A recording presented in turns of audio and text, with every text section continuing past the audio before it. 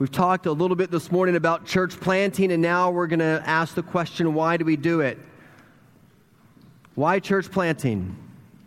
What good word might we leave our brothers and sisters in Bartlesville?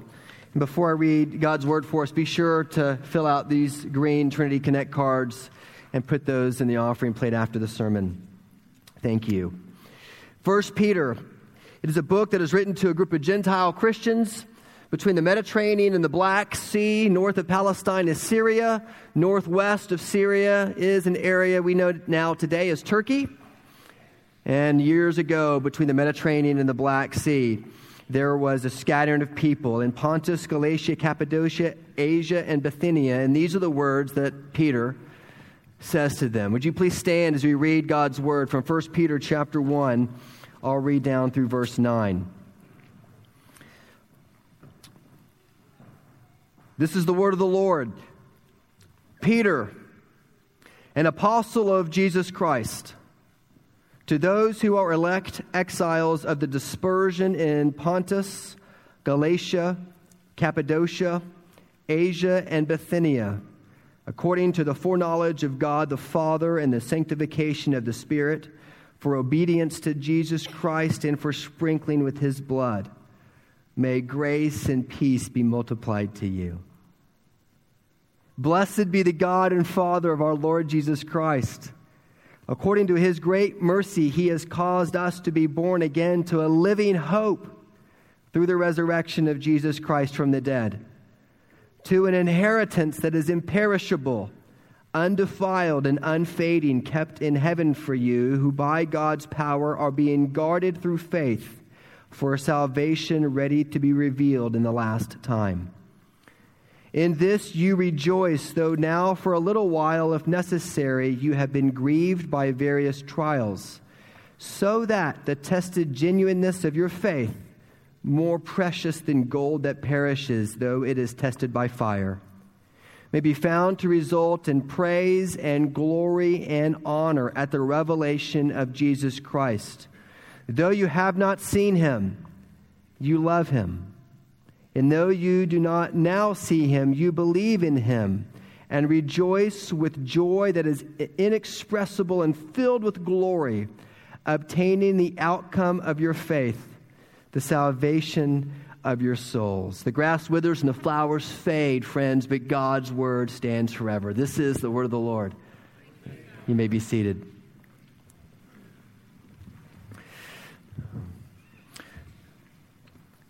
My name is Blake Altman. I'm the husband to Lauren. I'm the daddy to Andrew, Annie, Bennett, and Augie. And I happen to also be the pastor of this church. Who are you?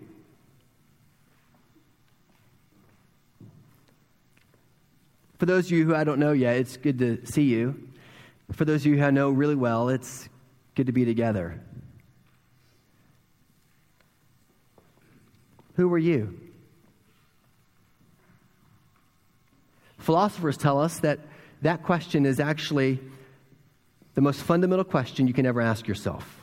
Who are you? And it's an important question for us to ask as a church, because we are about to send 50 people to Bartlesville, Oklahoma to plant a church. It will not be part of our church. It'll be their own church. It'll be called Hope Church. And it's an important question for us to answer, because the reason why we church plant is because of who we are. And Peter writes a letter to a group of Gentiles who were scattered all over Asia Minor and modern-day Turkey, and they're going through persecution and trial, and they're going through difficult times. And he begins the book reminding them of who they are. And he tells them three very, very simple things about who they are. Beneath the style, beneath the makeup, beneath the profession, beneath the family relationships, beneath your ethnicity, beneath everything. Who are you? And Peter says that if you're a Christian, you're three things. Number one, you're chosen. Number two, you're scattered. And number three, you're an alien. You're a sojourner. You're a foreigner. And as we commission Bartlesville this morning, I want to remind Bartlesville, and I want to remind Trinity of who we are. We are not a style. We are not a church. We are not a particular ethnicity. We are not a particular location. Although we have to fit our context, yes. We are primarily, not even before we're husbands and wives and neighbors and friends, whatever political party you may happen to be, you're fundamentally three things. You're chosen, you're scattered, and you're an alien. So let's look at what Peter has to say. First, who are you?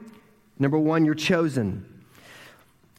The word Peter uses for chosen means to pick out. It means to select out of a number. It's the same word that he uses in Ephesians chapter 1 when he says that he chose us in him before the foundation of the world, that we should be holy and blameless before him. In love, he predestined us.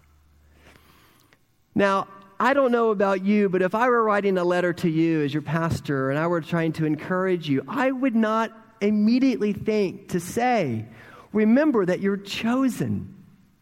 Literally, it says that they are the elect exiles scattered throughout this area of Asia Minor. If I were Peter, I probably would have said, hey, you know what? Hang in there. It's going to get better. Listen, just endure. I know it's tough. It's just a season, but hang in there. But that's not what Peter says. Peter says, number one, first of all, remember, Christian, you're elect. And I'm fully aware of the fact that that doctrine or theme makes some of your hairs on the back of your neck stand up because you're not real sure what to do with this language about election in the Bible. And I want to say to you, that's okay. But Peter is trying to remind us that it harkens back to the Old Testament when God called the son of a moon worshiper, Abraham.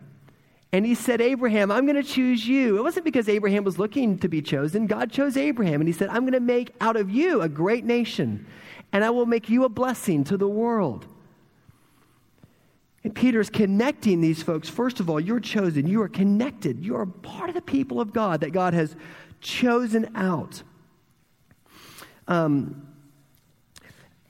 of the reasons why, personally, that this doctrine, if I can just be really frank with us, feels so offensive to so many in our community is because we have been raised to believe.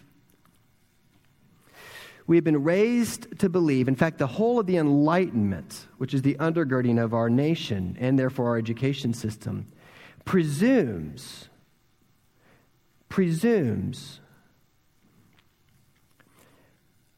that we must have complete and total control of our destiny. Now, let me just say very carefully, that is true for the way that we have chosen to run this country, this particular country in which we live. We vote. We have a say in who rules our land, whatever party you may happen to affiliate with. And quite frankly, I don't really care that much. The important point is that the way that we view our social constructs in this country do not necessarily mean that that is the way you are to view your spiritual constructs. In other words, let me say it another way. The way that you understand your relationship with one another as fellow creatures in the world does not mean that is the way that we as creatures are to view our relationship with the Creator. In fact, it was this creature-creator distinction that Satan, in the very, very beginning, back in Genesis chapter 3, tried to break down so that Adam would sin against the Lord. Remember what he said to Eve? Did he really say, like, why are you listening to him? Don't you know that he's afraid that you can become like him? It is quite literally the oldest trick in the book to view God as a creature, just like we view our fellow man as a creature. And our decision to hold one another accountable as a civilization stems from the fact that no man can be trusted to rule alone. But that does not mean that God, who is infinitely good and holy and just and righteous altogether, can't be trusted to rule alone. Do you trust him to control your life? Not as a robot, as your king. Do you trust him? Do you trust yourself enough to control your life? Or are you able to lay down your thirst for control to one who is infinitely good and beautiful and precious? So how do you know that? Well, what does the evidence in Scripture say? It's one thing for somebody to say to you, I'm going to control your life, and you have no way to trust him. But what does the evidence of the Bible say? It says that while we were sinners, what did he do? He didn't just say that he loved us. He showed us that he loved us by giving his life for us, by becoming for us sin, so that we who are dead in our trespasses and sins might be made the very righteousness of God. While we were yet sinners, Christ died for us. It is tempting to entertain a too high view of ourselves and a too low view of God, unless you understand that God is infinitely good and beautiful and just. And how do you know that? Because he gave himself for you. He actually did what is the unthinkable. He died for you. You, if you had been Adam or Eve and he had called you, he would have died just for you. That's how much he loves you. To state it another way, the doctrine of God's election in our life is the doctrine that God does not leave us to the demise of our own personal choices. Because the Bible says that if you give us the choice, we will choose. Yes, we will choose to run from him. And if Adam hadn't sinned in the garden, I would have. And so would have you. And this doctrine, every time it is given to us in Scripture, it's amazing to me that every time that it is given to Christians to remind them of God's love for them. It is not given to tell those who aren't yet Christians, well, I'm sorry, we're better than you because we're chosen. No, the Bible says that the reason you're chosen is because God set his love on you. You did nothing to earn it. It's not like God saw your good works and said, I'm going to reward you with my grace. No, God gave you grace, and as a result of that grace, you begin to live into who you are. And that, Peter says, is strength for us when we endure trials. And for Bartlesville, there are many trials going on in families, just like there are many trials going on in your life today. But for Bartlesville especially, there's a trial that they are, by their own volition, you're crazy, walking into this thing called church planting. And you need to remember, first of all, that you're chosen.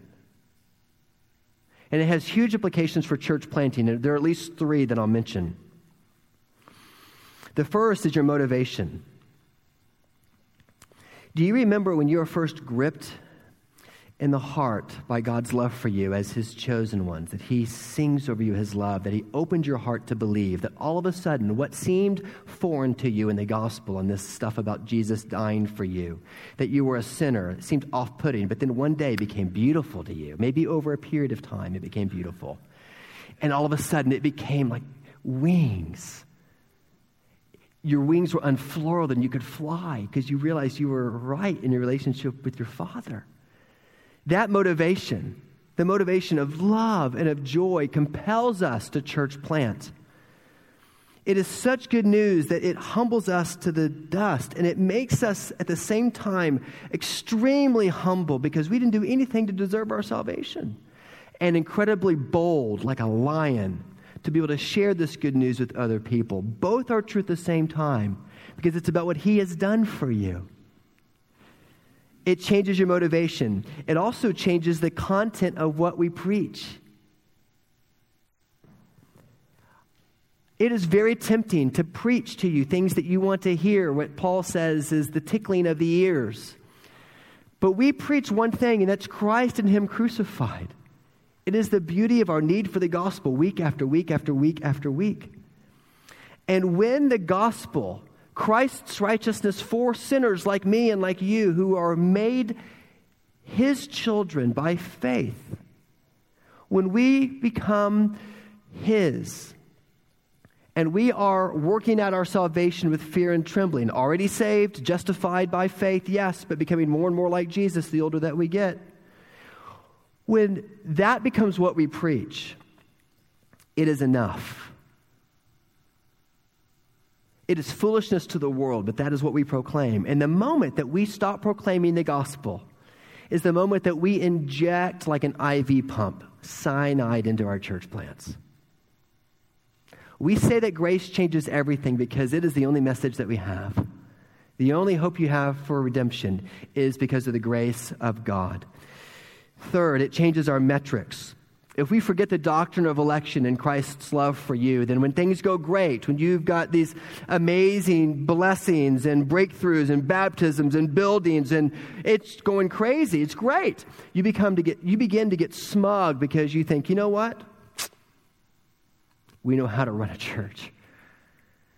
And we did it this way and we did it that way. And it compelled people to come because of what we did. And you get smug. And friends, the 85% of this area in the Bible Belt of the U.S., the 85% of people who don't regularly go to church, they're not impressed by that. The only thing that compels somebody to believe is the good news of Jesus, of his love for us.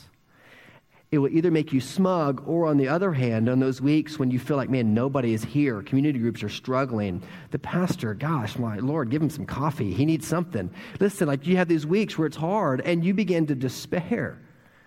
And you begin to think, well, if we could just do it right, if we could just move this, if we could just change that, then people will come. No, you preach the gospel.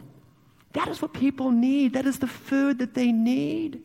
You can't give them anything more than that.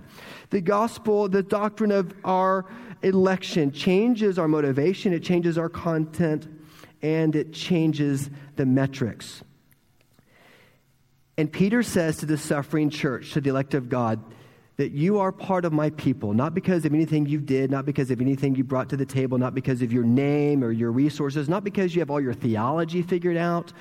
You are my people because I called you, because I loved you first. You're chosen. Second, you're scattered. He says to the elect exiles. The word scattered in Greek is the word diaspora. It means that to be spread out, to be scattered about. Peter is writing to a group of churches who are literally scattered, and he uses this word that's loaded with theological meaning because he is reminding us that we are part of some body much bigger than just the local 2018 area of churches in which you particularly reside. He is saying, you know what? You hearken all the way back to the Old Testament when Israel was called out of Israel, out of the promised land, and they were in exile in Babylon. They were exiles there.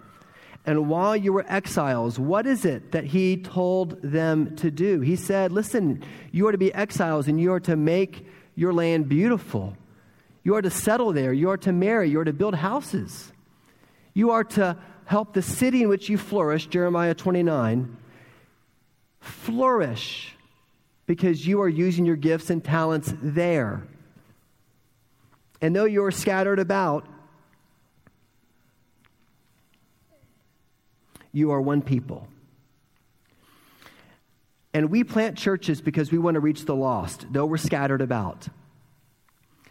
And you can see from behind me that in 2006, just within our small, very corner of the world, and our denomination, the PCA, you can see that today, how many people are there? There are 1,300 people that are worshiping in PCA churches. 10 years ago, there were 500. And just through planting churches over time, the church has grown. Like, we only see a couple hundred people here on Sunday, but there are 1,300 of us together every Sunday. In South Tulsa, in Bartlesville, and Grove, we're all together. One church, a beautiful church. And we are just one small pocket of a much, much larger place called Christendom. And it's amazing to see how when you plant churches, other churches thrive and they grow. And we do so because we believe that that is the way God wants us to win people in Oklahoma for Christ. The United States continues to become more urban and suburban, and small towns are drying up. And when young people look for work and they look for education, where do they go? They come into the cities. And when they begin to have children, where do they live? They live in Owasso because they want more house and they want more land. And here we are. And if you were to have one church that grew by 20 people, and then you added 20 people every year, and then you added 20 people again, You can imagine that kind of arithmetic. You can do the math. After 20 years, you'd have 400 people in your church. But if you planted one church, that planted one church year by year by year, that just grew by 20 people.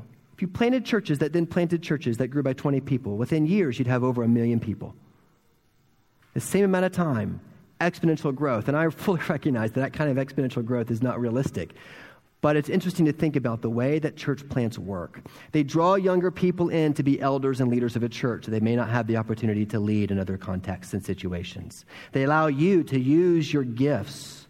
If you're in a large church, some of us, Lord, we need you to help us set up chairs. And you can use your gift as a chair setter-upper if you didn't have this church to help you do that, or to greet people, or to serve as a community group leader, so on and so forth. You get the picture.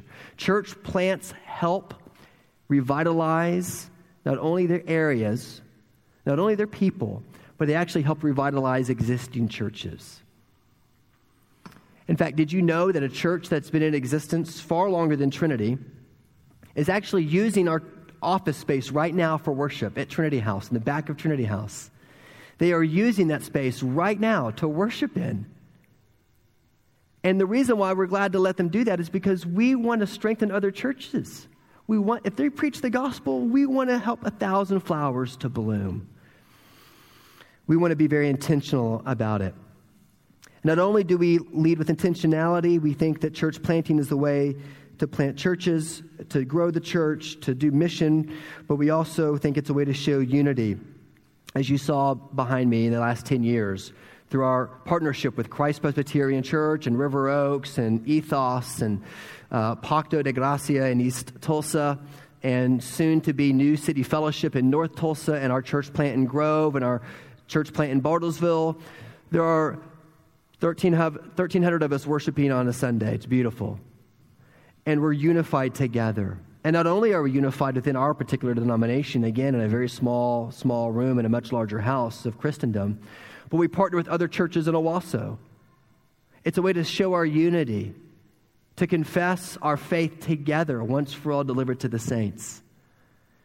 And church planting, rather than us worry about the color of carpet we're going to have, although I do, quite frankly, hope that's a problem one day because we have a building. Rather than us worry about the kind of stained glass or the kind of music, we're concerned about how do we help churches thrive.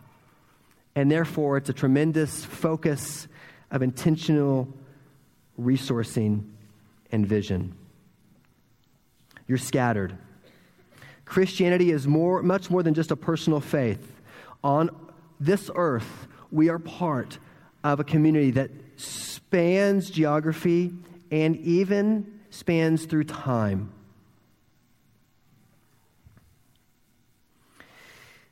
And while Christianity is intensely personal, it is communal.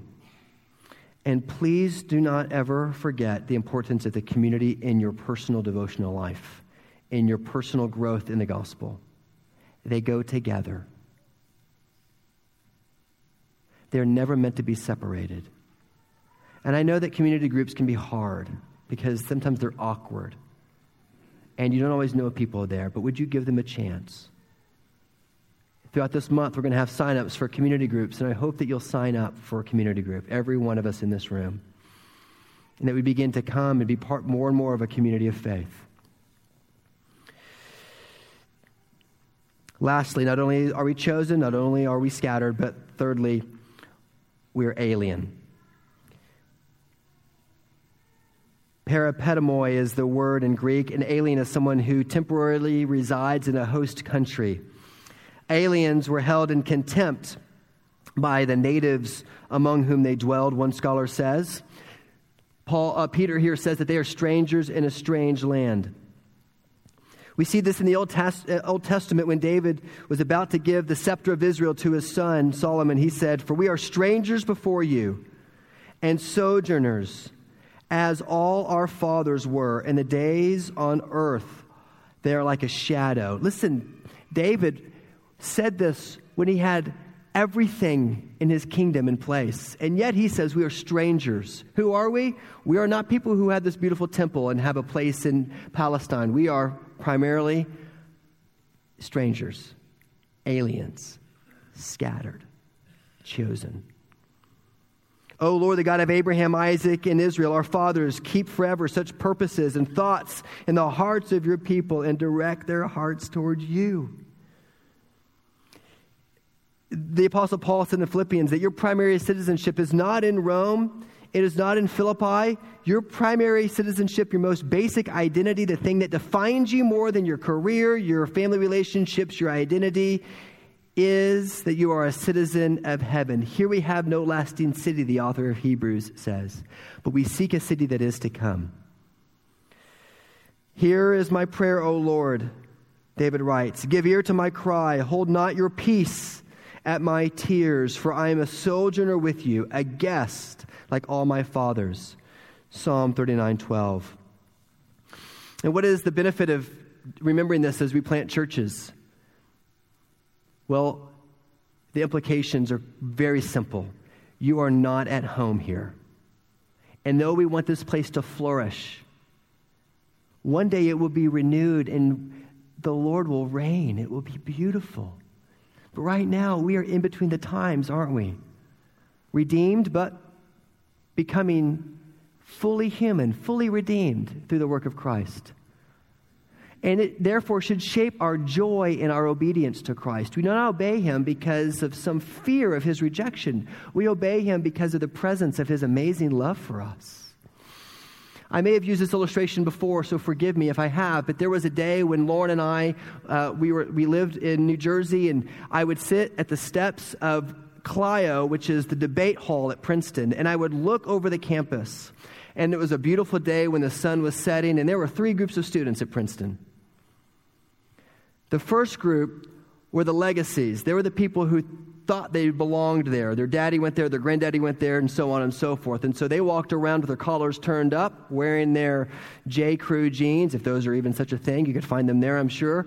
And they would walk around and they would say, I belong here. My daddy went here, my granddaddy went here. I'm a Princetonian. Thank you very much. And then there were people who you could notice them because their backpacks were so full, they'd be hunched over like little humpbacks walking to class, reading a book, stressed out because they were fearful of their professor's rejection. And we called these students the strivers. You had legacies and you had strivers. And the strivers were the ones who worked like crazy to get in. And they could never do enough. They were not the top of the class. They were perhaps for the first time in their life, they weren't the smartest kids in the room. And they were frozen with fear of rejection if they didn't do the best they could. They were the strivers, always anxious about their performance. And then there was a third group of people, and we called these students the children of grace. And you could tell that they were the students that knew they didn't belong in that school because they were shocked that they got in. And they would walk around campus with smiles on their faces.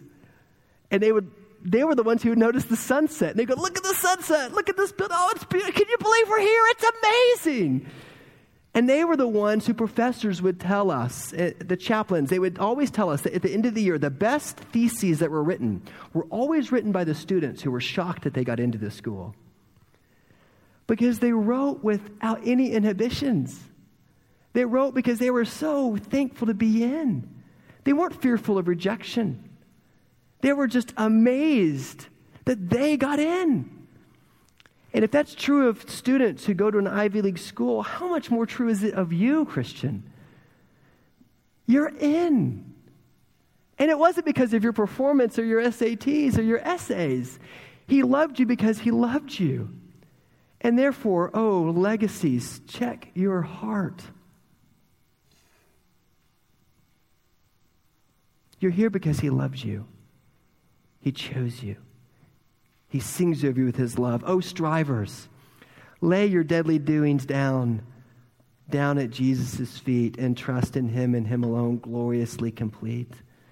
As John Bunyan once said, run, John, run, the law commands, but it gives us neither feet nor hands. Far better news the gospel brings. It bids us to fly and it gives us wings. Children of grace, this is what we are. This is who we are. Before you say that you are of this profession, or you're married to this person, or you live in this neighborhood, or you belong to this subdivision, or you live in this area of Tulsa, you are chosen, you are scattered, and you are alien. And the implications for that are tremendous for church planting, because you never forget in all of our church planting who we are. Jesus alone is sufficient to build our lives around. He is our hope. Why is that? Because Jesus was chosen, Jesus was scattered, and Jesus was an alien.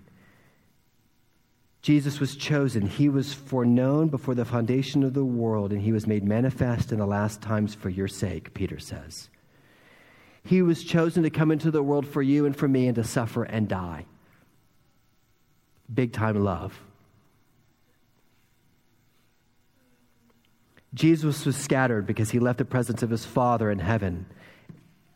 Why? So that we who were scattered might be brought into his presence, and in glory might be brought into the intimacy of the Holy Trinity. That is worth 1,000 thoughts of reflection. Jesus brings us in as an alien pushed out in the incarnation to draw us who were dead in our trespasses and sins in. And Jesus is an alien who lived his life among us as somebody different from us, because Jesus Christ lived his life among us as someone in a very truthful, very faithful, absolutely perfect way for you. To be the second Adam, to be the perfect sacrifice, to be your motivation for joy, your motivation for delight, the motivation for your happiness is found in what he has done for you. And so we become the hands and feet of Jesus to the world. We plant churches. We love our neighbors. We sacrifice for our spouses. We sacrifice for our children. We do everything we can, because not to us, O Lord, not to us, but to your name we give the glory. Chosen, scattered aliens. My name is Blake Altman. Undeserving of the grace of God, bought by the grace of God, and because of that, therefore a Christian. Who are you? Let's pray.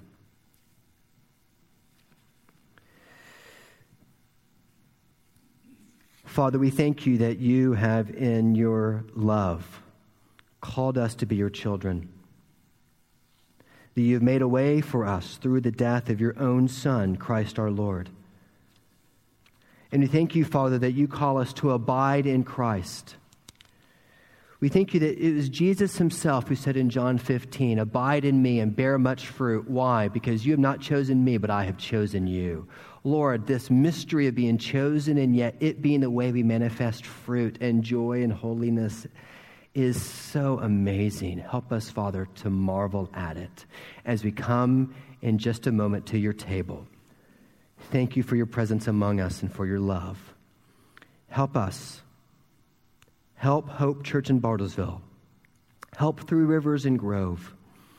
Help all those churches in our area who preach the gospel to remember our identity as chosen, scattered aliens. For your name's sake, we pray. Amen.